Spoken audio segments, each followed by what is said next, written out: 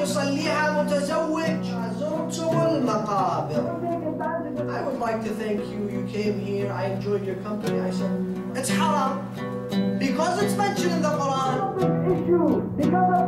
Take advantage of his power and strength over her. أعوذ بالله من الشيطان الرجيم. بسم الله الرحمن الرحيم. So if they were to choose any of those cultures, it's because they want to fit in and seek acceptance. But the problem is, it's not really about the music. It's really not about the personality that they like. It's not about the way they dress even. It's about the fact that whether it's rock culture, whether it's hip-hop, whether it's any of the other cultures that dominate the youth in the West, they're predominantly promoting the following. Number one, sex. Number two, drugs. Number three, alcohol. Number four, leisure, being lazy, not having to think of a future. Telling you that, listen, all you need to do is just do whatever you're doing today. One day, down the line, someone's going to knock at your door and say, listen, I like the way you sing. You have to become the next 50 Cent. You have to become the next quarterback at the NFL. That's really not reality. So I am more concerned of the culture that comes with those personalities. I am more concerned of the effects that they have on the personality of the youth, and the way they dress, for example, or the way they speak. Amongst the greatest challenges, number three, that all youth face living in the West, number one, too much screen time. TV, iPhones, computer screens. Social media, Facebook, Twitter, Instagram, Xbox 360, video games, and an average of 4 hours of TV. 4 hours of TV. And what do you watch when you turn on the TV? Allah, the TV has become an element of destruction within every household. The things that you come across in those movies and those TV shows, especially reality shows. I don't know who invented the idea of reality shows. It was a very bad idea. Showing the reality of how people want to live.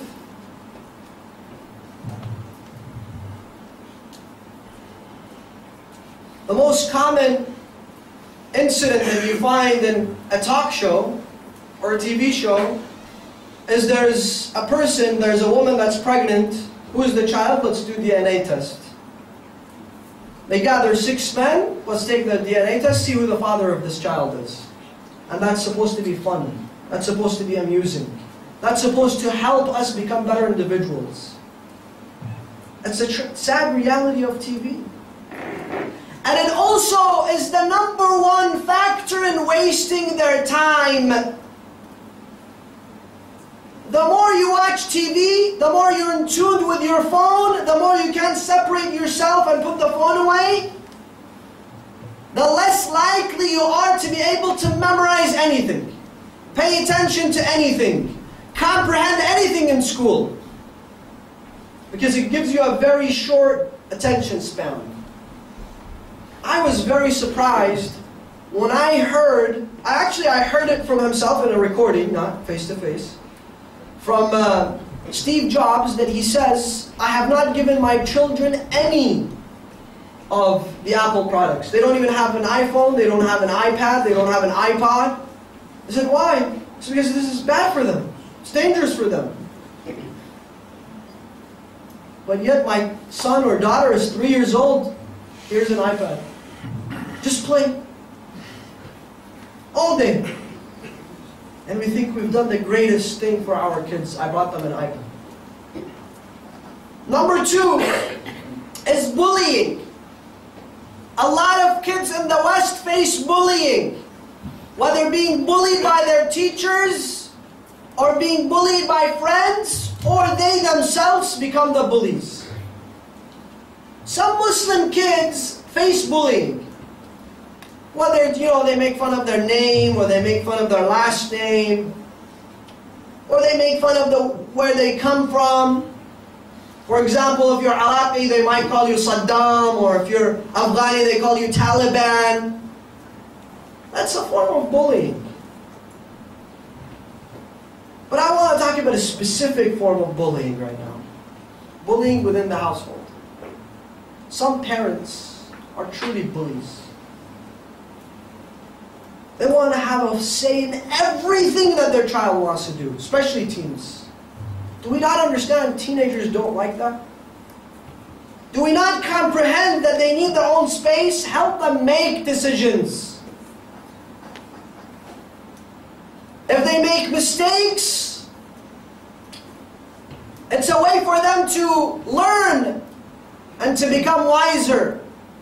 Help them, prevent them from making the mistakes by speaking to them, by advising them, by empowering them. But if they make a mistake, help them not to repeat the mistake.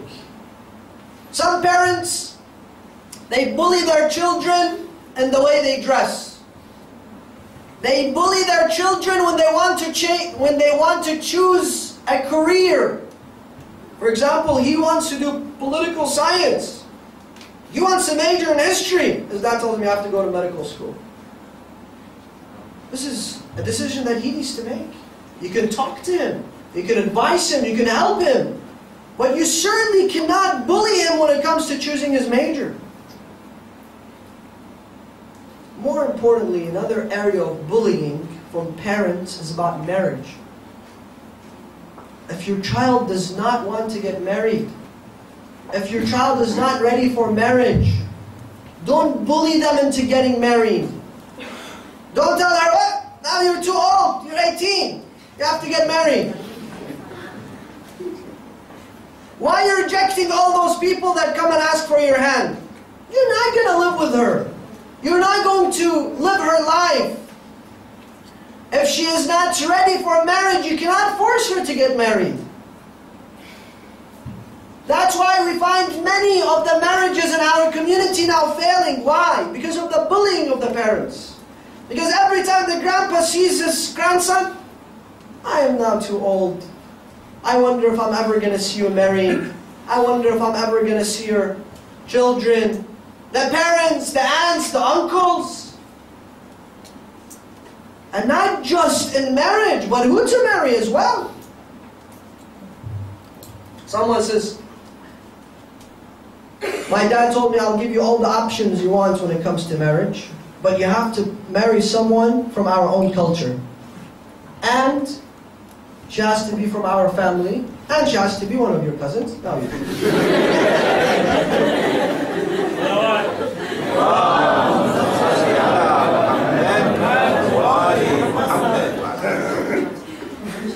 This is considered bullying indeed.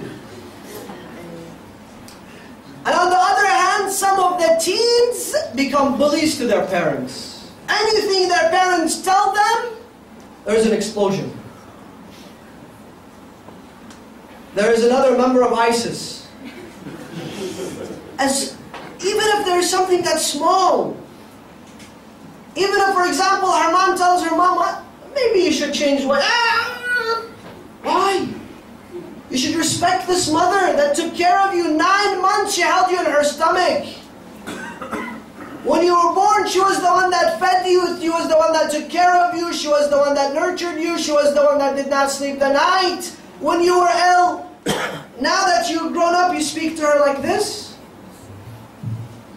Some parents tell their teens, "Come home," for example, at 11, at 12. They don't abide by that. They don't understand the philosophy behind it.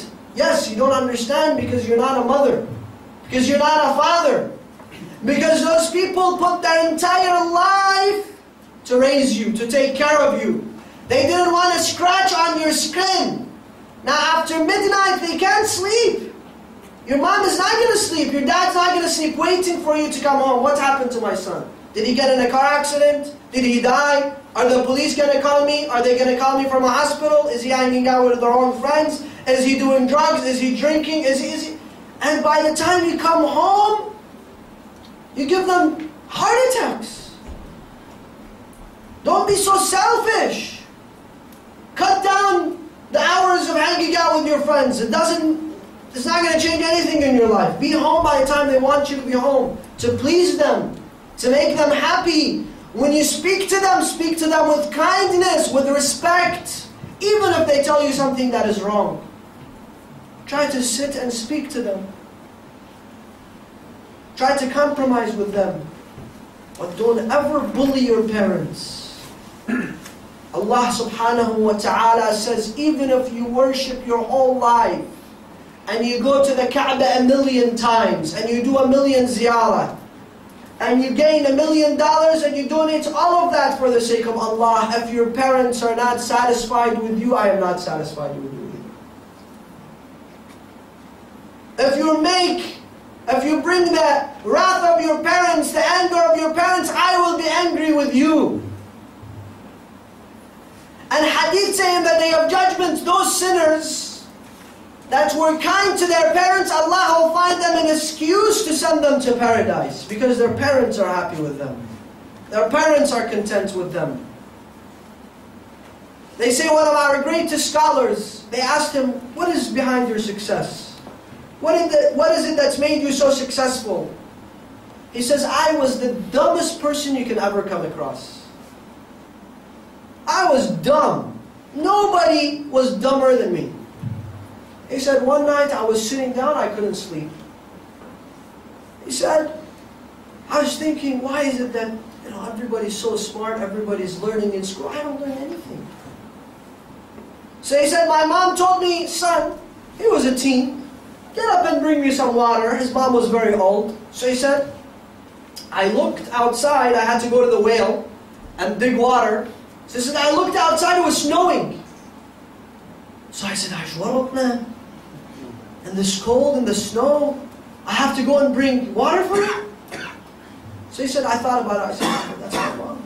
That's my mother. She went through all this hardship because of me. So he said, I got up, I wore my clothes, I went outside and I saw that the well was frozen. So he said, by the time I dug water, I brought the water, it took a long time. I came back, she was asleep. She had fallen asleep again. So I said, okay, I did all of that for nothing. I was going to go to sleep and then I realized, what if she wakes up and she thinks I never went to get her water? That's going to disappoint her. That's going to break her heart. So he said, I stood there waiting until she woke up. When she woke up, I told her, Mom, this is the water you asked for. She said, I saw her lips moving. After that, I became who I am. The dua of my mother. A sincere dua that came from her heart. And some of us, we have lost our mothers. We have lost our fathers. But we should not lose on their dua and prayers. For if you do anything for them, any form of sadaqah jariyah or thawab in their name, then they will do dua for you. Especially in times like this, those souls look, what is my son doing for me? It's Muharram. I want thawab. I need the thawab in the grave. In the month of Ramadan, in the month of Rajab, in the month of Sha'ban, in the time of Hajj, they're always wondering, is my son going to perform Hajj on my behalf? Is my son going to remember me in one of the nights of Muharram? Is my daughter going to read me Fatiha every day after Salah? This is a gift to your parents, and in return they do dua for you. And if you have your parents and they're still alive, hold on to them. Respect them, love them. They are your guests. Tomorrow you will not have the pleasure of being able to look at the face of your mother. Enjoying the presence and the love of your mother. Don't take advantage of her. Don't take advantage of this blessing. If you have time, and if your mother lives away from you, speak to her. Be kind to her. A man comes to Imam al-Sadiq, he says, Ya ibn Rasulullah, I carried my mother. She was old, she couldn't walk, and she did Hajj. I carried her on Tawaf. I carried her in Mina. I carried her in Muzdalifah. I carried her to stone the shaitan. Did I do my part in returning the favor for her? Imam al-Sadiq says, you did not repay even one of the contractions that she had when she was giving birth to you. The pain of delivery, you didn't even do that. Let alone every time she could not sleep the nights worrying about your future, worrying about your exams, worrying about what you're going to wear, what you're going to do. That is why Allah says that paradise is beneath the feet of the mothers. Humiliate yourself, become humble so that you put yourself under the feet of your mother. Don't become the boss. Don't become vicious.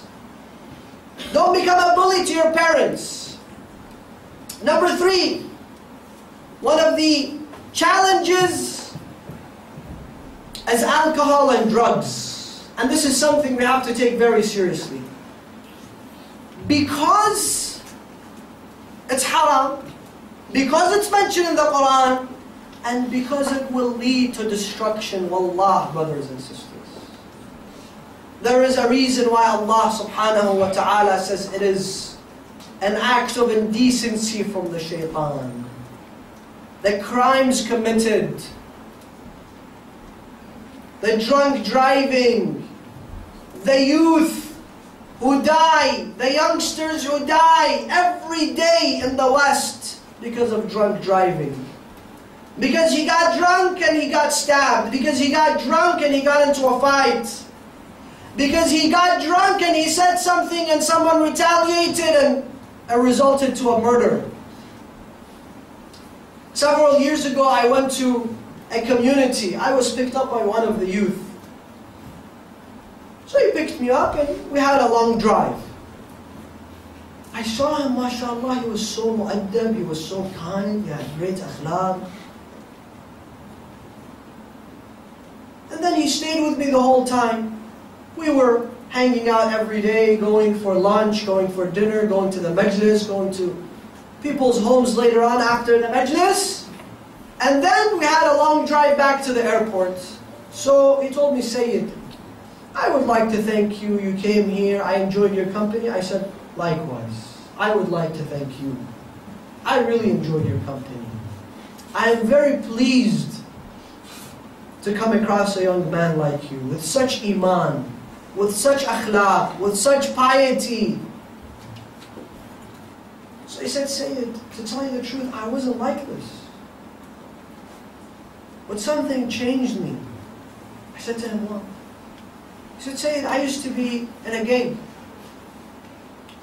And I committed so much crime, I didn't care. The judge would tell me, son, you're going to face 8 years in prison. He says, I don't have anything to lose. I was a bully. I was a gangster. I was a criminal. He said, one day me and my friends were out. We all had drink. My friend who was driving was also drunk. I was drunk. The rest of the people in the car were drunk.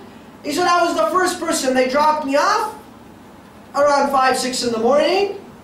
He said 20 minutes later, I received a call on his phone. I picked up the phone. I thought it was him, but it wasn't. It was the police, saying that this is the last number dialed on this phone. There is a car accident, please if you can. So he said, I rushed. I saw that my friend had died. I had died in a very bad way. He had lost his head and some of his body parts. So he said, I called his parents, we gathered, we took him to a place to get washed, and I went home so that later on we bury him.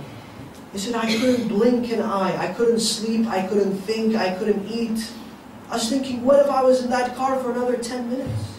That could have been me. I could have been the one laid in that grave.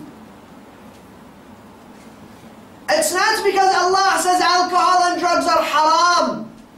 It's because logic tells you it's haram. You're destroying yourself. Allah tells you you're a human. I have given you aql. You tell him, no, I want to be an animal. I don't want the aql you've given me. Allah says, I've given you the opportunity and the honor to think, to make decisions, to be rational. You say, no. I want to go against that. I don't want to have ration. I don't want to have wisdom. I want to lose it. Thinking that, when we act like animals, that's going to last forever. Not knowing that it's something that will only be momentarily, and tomorrow when you wake up, people will tell you, do you know what you did last night in that party? No, I don't remember. Well,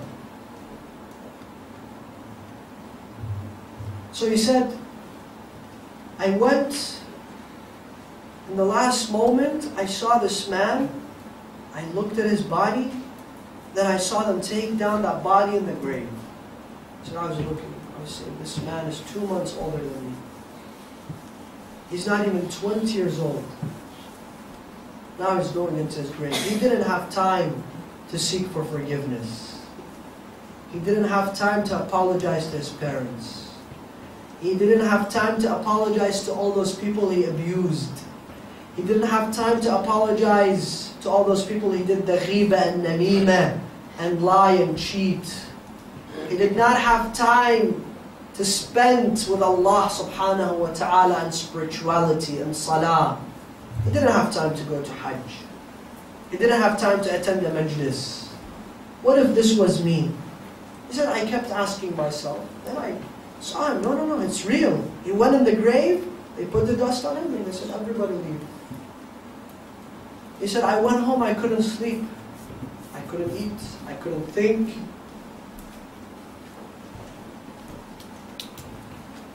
He said, the next day I woke up, I drove back to the graveyard. Early in the morning, I went to the management's office. I said, yes, I'm here to buy a grave. So he said, okay, this is how much it is. He said, I wrote him a check, I gave him the check. He said, can I have the ID affiliated with the name? He said, I gave him my ID. He looked at the ID, he said, young man, you're very young. Are you sick? No. Are you going to die soon? I hope not. Why are you buying a grave? Go live your life. He said, indeed, from today onwards, I will live my life. أَلْهَاكُمُ التَّكَاثُرُ. Allah says, you're so busy with friends, with school, with money, with music, with this, with that. أَلْهَاكُمُ التَّكَاثُرُ حَتَّى زُرْتُمُ الْمَقَابِرِ. Once you visit the graveyard, you see the dead, you will have an eye-opening experience. You'll realize, what if this was me? What if I was that person? Number 4. Another challenge that all youth face is lower family commitment and ties, especially in the West.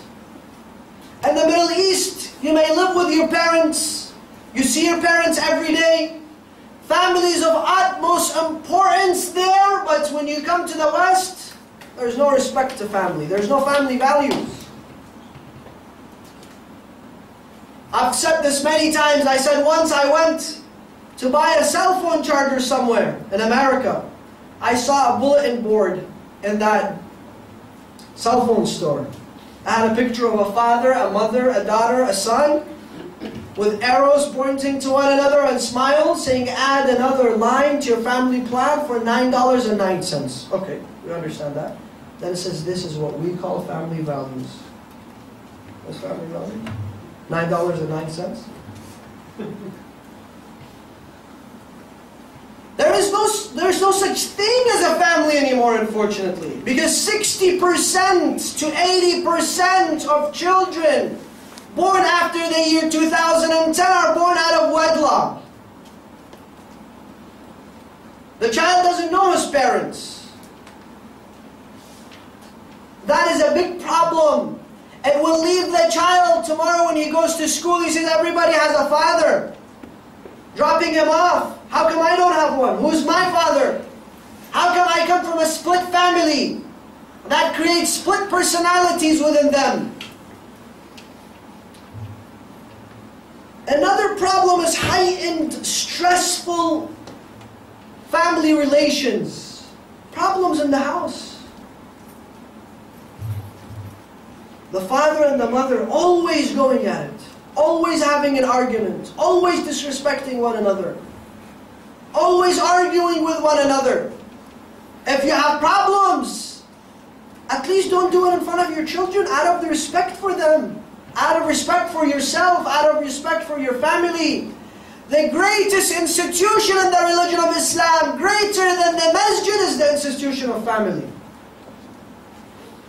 Allah says whoever is married has fulfilled half of his faith. Allah doesn't even say that about salah, about hajj, about siyam. مَنْ تَزَوَّجَ فَقَدْ أَحْرَزَ نَصْفَ دِينِهِ. This is what a family is. رَكْعَتَانْ يُصَلِّيهَا مُتَزَوِّجْ. If a person prays and is married, his prayer is multiplied by 70 times than a single person that's not married. Look at the value that God gives to family. Look at the value and the status that Allah puts towards starting a family. Let's respect this home. And everybody now are looking for a peace of mind within the home. For a home to be a place of tranquility, a place of ease. The first thing that the parents need to do is, because the child sees that his whole world in his parents. If his parents are good, then everything is good. The world is nice. It's a good place. But if the parents are not good to one another, the child sees the world to be a miserable place. Imam al-Hussein is asked, who should I marry my daughter to? He doesn't say marry her to the richest person, to the most handsome man. He says marry her to a person with iman. Because let's face it, either he's going to love her or not love her. Not every marriage has love. Right? I know we're in the Christmas season, but let's be realistic. So if he loves her, he will be kind to her. But if he does not love her, he won't abuse her. He won't abuse her. He won't take advantage of his power and strength over her. Just because he's the one that spends, just because he's the one with more power and authority, then he has to be the bully in the house. Wallah, brothers, sisters, we have to answer to Allah on the Day of Judgment. For every word that we say, for every heart that we break, for every tear that we cause within the family, especially within the family. And even the wife, go look for someone that has iman, that has akhlaq. If you get married for the sake of looks, okay. I'm not saying don't get married to someone you don't approve of their looks. You don't find them attractive. No, that's not what I'm saying at all. But get married to a person that has something greater than just looks and physical appearance. Because the physical appearance, even if you live in the most beautiful house right in front of the beach here, with a garden and most beautiful flowers, every day you look at this view. If the view is peaceful, then you're going to enjoy it. But if as soon as you sit to look at the view, something comes and shouts in your ears, are you going to tolerate it? Are you going to enjoy it?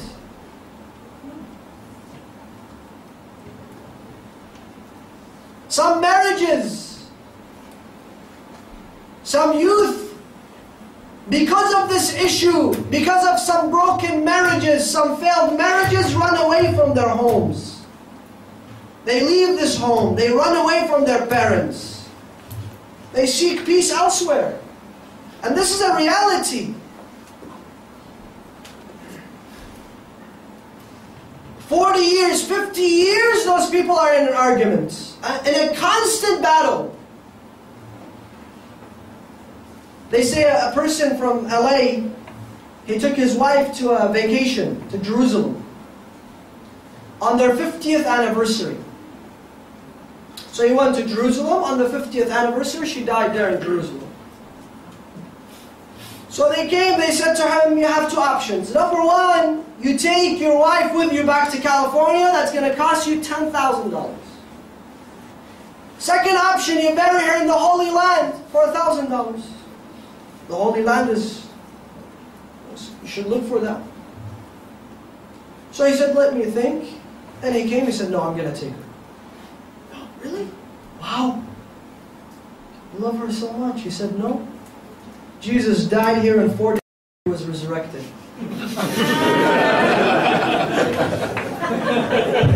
So sometimes after 50 years, there are such marriages.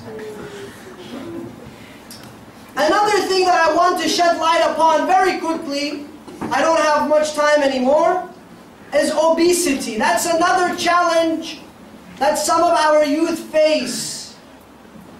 And it tampers with their self-esteem. And I believe, here in the West, we don't just need masjids. We don't just need Husayniyah. We don't just need schools. But we need an environment that counsels the youth, speaks to the youth, empowers the youth, even allows them to be active in sports. Because you don't let your daughter go to the gym because it's mixed. Or even if you do, she might not be comfortable because this goes against the teachings of Islam. So we have to be able to provide that environment for them. We have to allow them to live happily, but when we give them the options, not we only take away the options from them, but we don't give them an alternative. I want to wrap up by talking about the challenges that Muslim youth face specifically in the West. One of the greatest challenges that Muslim youth face in the West is that they find everything in society